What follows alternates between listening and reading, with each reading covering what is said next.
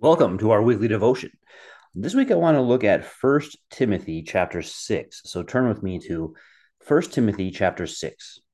And this is a chapter where Paul is encouraging Timothy to stay faithful to what he's been given.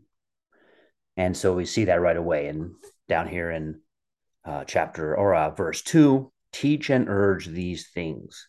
And if anyone teaches a different doctrine and does not agree with the sound words of our Lord Jesus Christ and the teaching that accords with godliness, he is puffed up with conceit and understands nothing. He has an unhealthy craving for controversy and for quarrels about words, which produce envy, dissension, slander, evil suspicions, and constant friction among people who are depraved in mind and deprived of the truth, imagining that godliness is a means of gain.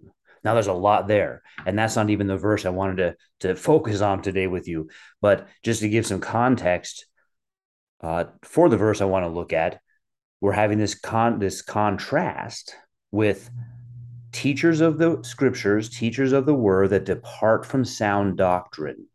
And instead, they get into controversies and arguments, and that might push them to the forefront of people's attention. You have what are called celebrity pastors. And the best way, if you look into how someone becomes a celebrity pastor, they wrote a book on a controversial topic. And that got them attention both from people who agreed with them about that controversial topic and with people who disagreed. And that's how you become a celebrity. You are in quarrels and dissensions, but you're not teaching sound doctrine anymore. So, by way of contrast with that, I wanted to look today at verse 6. And that simply says, but godliness with contentment is great gain. Let me reread that. But godliness with contentment is great gain. Two things Paul is recommending for Timothy and therefore for all of us: godliness, and with that, you're content. We know elsewhere that Paul talks about how he's had much and he's had little. He's been persecuted and he's been left alone. He's been in the highs and the lows. But through those, you have to learn contentment. If you're only content when things are going well, then much of your life will be spent in being discontent. Instead, you're content with what godliness brings, and godliness begins with the love of God. You love God, and because you love God, you pursue God, and God rewards those who diligently seek Him, and it's that reward with which you're content. You have to expect that life will have difficulties, and it'll have different seasons where things seem to be going very well or things seem to be going terribly. And those things are not random. They're not just chaotic. They're brought about by the Lord for a purpose. And we can cling to Him in all of those times and know that He is refining us. We may be under the disciplining hand of God, but we may also just be getting refined. And remember the analogy to metallurgy and refining a metal like gold, where you heat it up and you have to remove the impurities that come up. So, in all of that, godliness with contentment is much gain. And then he gives an argument. Well, why do we believe that? Well, verse 7 gives the argument. Well, we brought nothing into the world and we can take nothing out of it.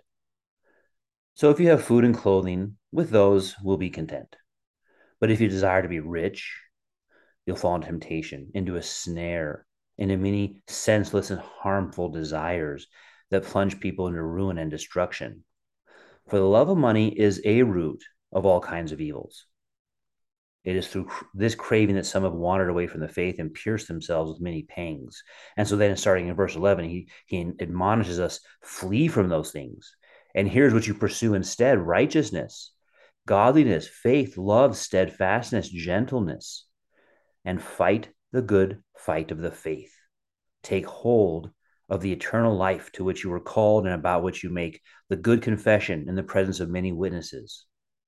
I charge you in the presence of God, who gives life to all things, and of Christ Jesus, who is his testimony before Pontius Pilate, or in his testimony made a good confession, to keep the commandment unstained and free from reproach. So go back and read all of these things. There's a lot of admonition there.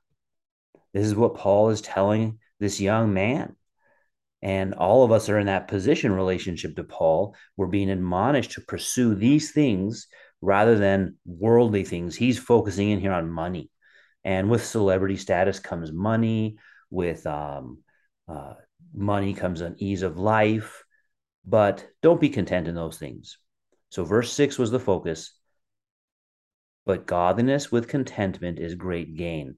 And how do you have that godliness? You take hold of eternal life. And we know what eternal life is, it's knowing God and Christ Jesus, whom he sent. And so in verse 15, we get this description of God. He who is the blessed and only sovereign, the King of kings and Lord of lords, who alone has immortality, who dwells in unapproachable light, whom no one has ever seen or can see. To him be honor and eternal dominion. Amen.